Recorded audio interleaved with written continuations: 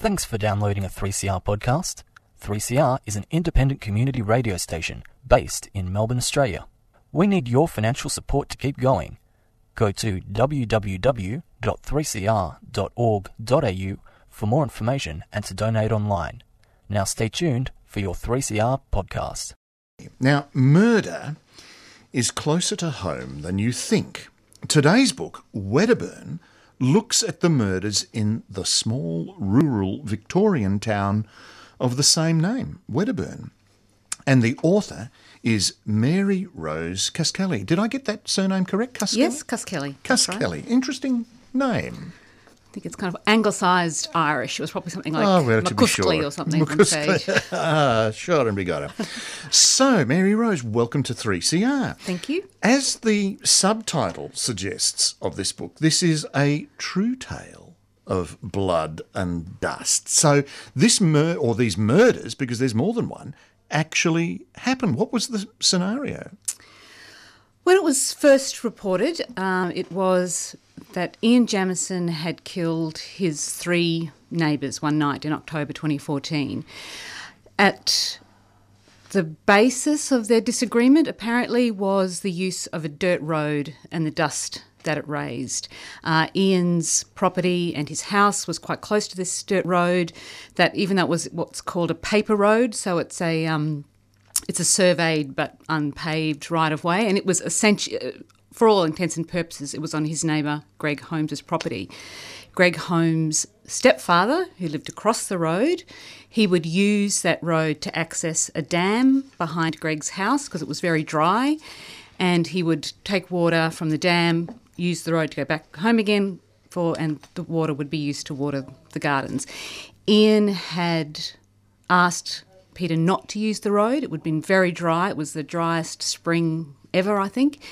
And because he said it raised dust, it contaminates my water, it dirties my washing, you can use another access point that will take you maybe another 10 minutes, stop using the road. But Peter refused. And now the men had, so Peter and Ian, that was kind of where the main conflict was. And they had been friends at one stage. They'd worked together. Ian was a builder. Peter had earth-moving equipment. Ian would often get Peter to do the groundwork for whenever he was building a shed. When Ian's house had burnt down at one stage, Peter had done the earthworks for all of that. But something had happened over the intervening years, and it had come to this point where Ian walked out of his house one night with a hunting knife, walked over to Greg's place, and literally a few minutes later Greg was dead. And then Ian walked home, took down two guns from his gun safe and walked across the road and killed Mary and Peter. So it was this devastating crime, and quite a savage crime, and over something seemingly very trivial. Something very trivial indeed.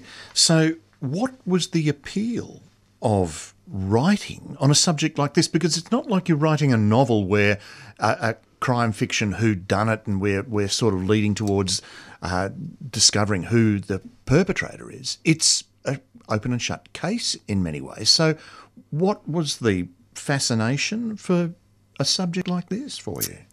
My fascination really developed over time. I had been researching another story that had come to a dead end, and I'd put a lot of time into that, and so I was looking for something else to write about, and my friend Wendy reminded me that her father, who lived in Wedderburn, was a good friend of Ian's. In fact, Ian had called Wally after the murders while he waited for police and said, I've killed Peter and Mary and Greg, would you come and look after Janice, who was his wife? And so I didn't really know what I was getting into. I just thought, I'll have a chat to Wally and... But this makes it a more personal connection if it's a friend of yours and this association. Yes. And because I heard the story first through Wally, who was a friend of Ian's, thought very highly of him, and, Wally was an elderly man. He was in his mid-80s. Ian was, almost 20 years younger, and Ian kind of looked out for Wally. Ian was a good friend to Wally. So Wally was very much in Ian's corner. And so when I began to research the story, that was the perspective I had, that Ian was a good man who had been pushed beyond what any normal person could bear. And I suppose that was my first... so it was my first perspective, and so I was interested in, well, what makes a good man do a bad thing? But...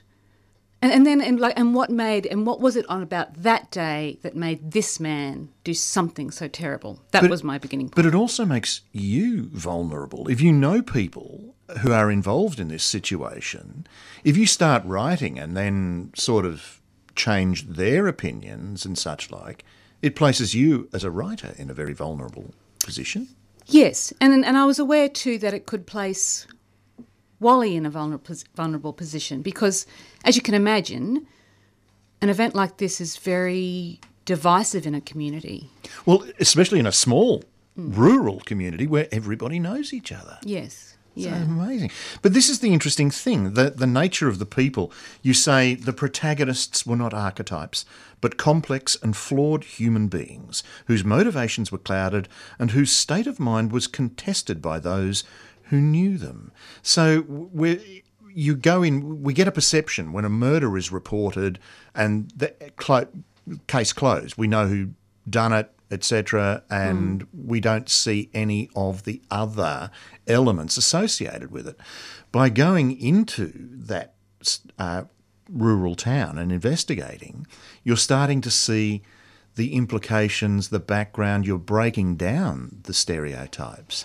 And I'm reminded of Truman Capote's In Cold Blood and Anna Funder's Stasiland, where these individuals, these authors, went into the environment and all of a sudden they started, where Capote was concerned, almost found an excuse, that might be a bit extreme, for the murders, in as much as the murderers were victims of society. And Anna Funder talked to those who were in the Stasi, but they simply wanted to belong in some way. So there was a justification in some ways, or a rationalisation for actions. Were you expecting to find anything other, or what were you looking for? Look, I didn't expect to find a justification for what Ian did. I mean, I don't think you can ever justify killing 3 people that way. So I wasn't expecting to exonerate Ian or anything like that. I just was curious and about what could have driven him to this. And also it became clear that, Peter himself was quite a divisive figure in the community. His neighbours who I spoke to loved him, but they would still describe him as a stirrer. Peter he loved an argument, wouldn't back down from a confrontation, but, he was loyal, he was intelligent. Well, this is the interesting thing about the profiles of these individuals that you've got here. You've already started mentioning about Ian Jamieson, and he was a stickler for detail in many ways. So that could have been a factor in his makeup. Peter Lockhart is fascinating because there were... there's a background story with Peter and Mary. Yes. Would you care to highlight some of that? Well, it was both their second marriages, and Peter came from what is known in Wedderburn as a pioneer family. Like, his family had been there something like 7 generations. And so, a local. But he had, when he had begun his relationship with Mary and ended his first marriage, that was seen by his own family as kind of disgraceful. And in fact, he wasn't in touch with any of his children. No, there was a lot of estrangement in that family, and I think that, people who I spoke to said that was, a source of great and continuing sadness for him. But Mary had 5 children, and he lavished... and they in some way became a substitute family. Well, they were a substitute family for him. they accepted him as part of their family. As far as they were concerned, Peter was part of But their even family. there was innuendo in some of what was going on there. Yes. And I think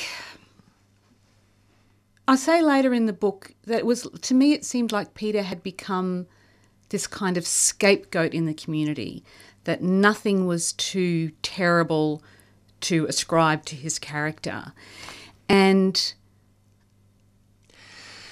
Well, that speaks... And Peter, I think because of the sort of person he was not going to try and improve that impression of him. He was just going to carry on doing what he was doing and how he did it, and he would not try and ingratiate himself with anybody. But that speaks then also to small communities and the attitudes and perceptions and stories they tell each other. It's almost incestuous in that regard, that the nature of the stories that are made up about people, the rumours that go around within a closed, isolated community. Yeah.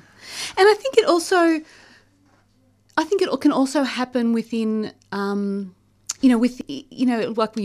live in Melbourne, it's a very big city, but I have a particular community that I live in, and there are tensions and rumours and flare-ups that happen, in inner city Melbourne as well. I mean, nothing that I've witnessed as terrible as this, but, I think that we all have that capacity for darkness. But to what extent? And that's the fascination, because are we all capable of such a degree of darkness to go to such an extent?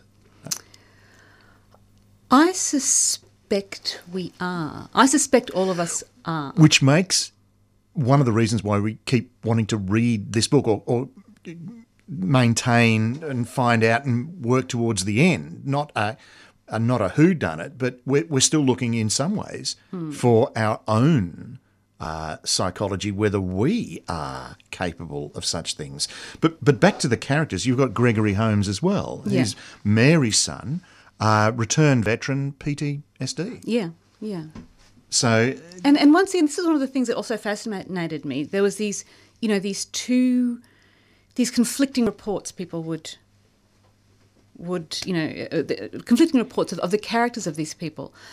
Like to Greg's family, his partner, he was struggling with the aftermath of being in those, Afghanistan, those terrible situations, but, gentle, loving, trying to get on with his life, very, like, his partner, Lynn, said he was the most gentle, caring person in her life. And his family too, his brothers and sisters, were saying, he was their little brother, and that's how they saw him. While other people in the community, there was these stories about, that Greg was a bit of a hard nut and he was a bit difficult to handle, but others said no, that wasn't the case at all. So you get these very conflicting reports of people, and and part of the trying to reconcile those is very difficult. Like with Ian, he was really generous to Wally, his friends Anna and Gordon. He was generous, would do anything for you, wonderful man, a beautiful friend. So what drives somebody? And we can never answer that. You've also got Mary Lockhart in there, loves glass. Yeah, Mary, a great collector, keen gardener, avid bird watcher. It's so simple, it's so mundane in many ways, that then somebody with such,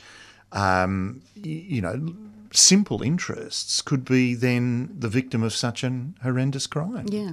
It's extraordinary. Yeah. But then the repercussions then extend beyond the murder. And this is what happens when you go in and explore, because you have that Wedderburn community. There are a few eccentric people in Wedderburn.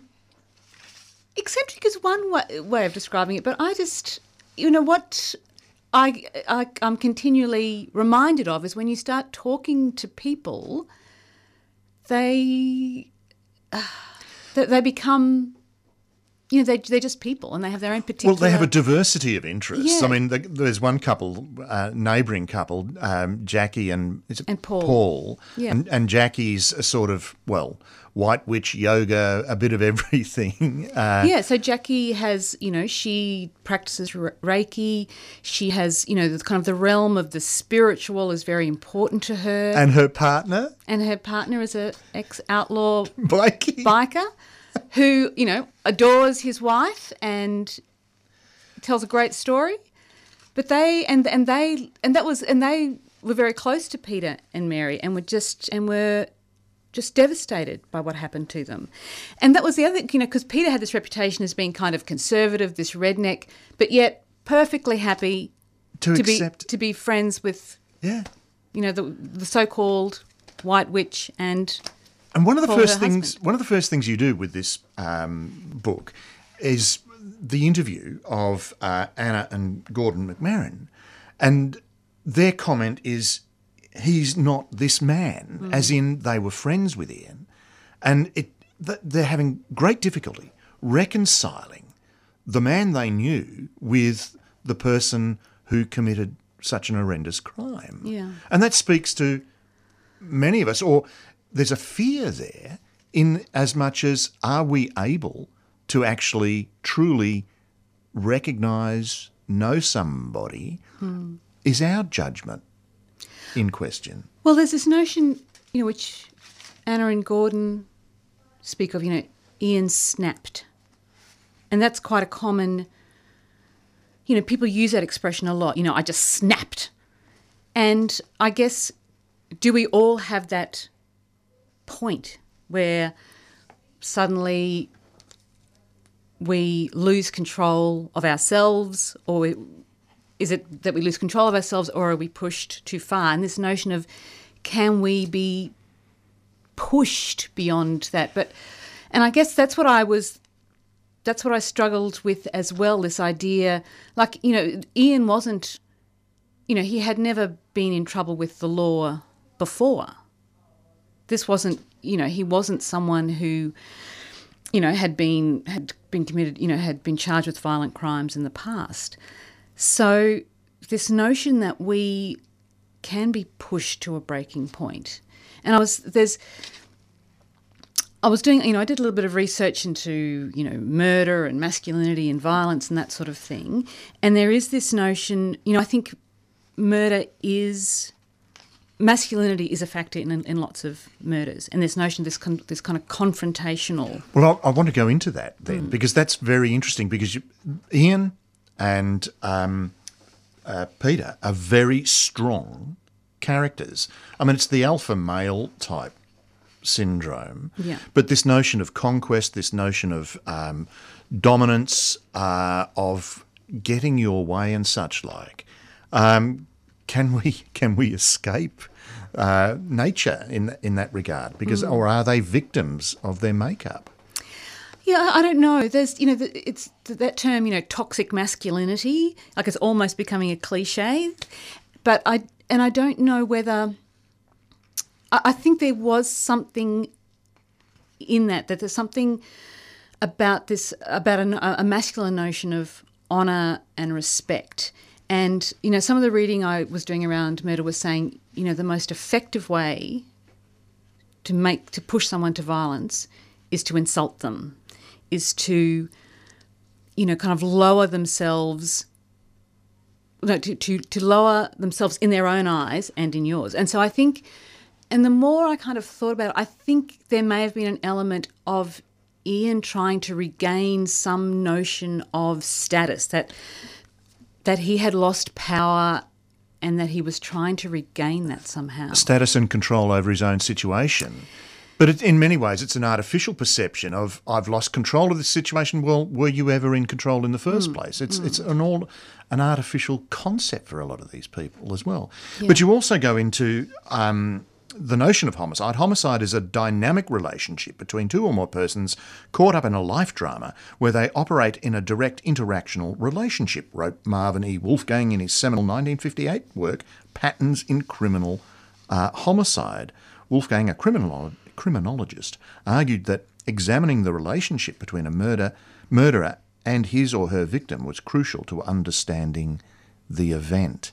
So it's not just the psychology of the individual, it's that interaction that is toxic, if we can use that word again. Yes. Whereas if they were in another situation, or if a safety valve had been released, it would have been a totally different outcome. Yeah, yeah. So it's quite extraordinary that the psychological notion, again, trying to look for an answer to all of this.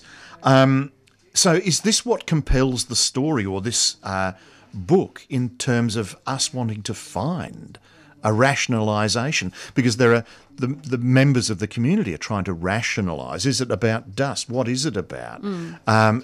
We keep constantly wanting to sort of tie the end up of the circle to make it all right.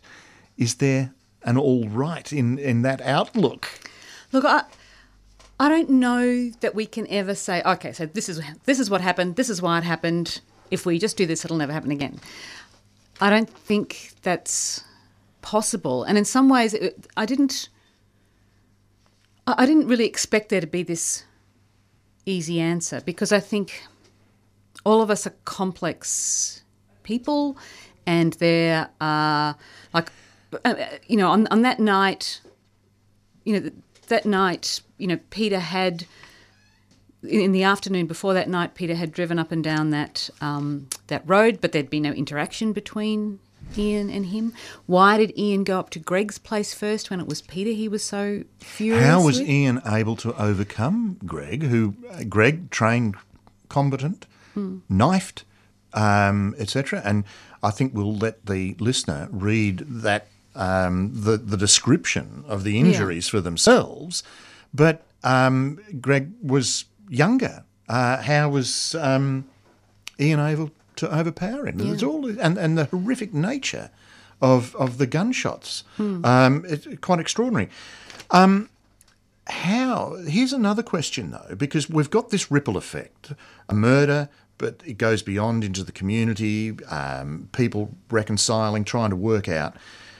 How do you reconcile the narrator's voice in all of this?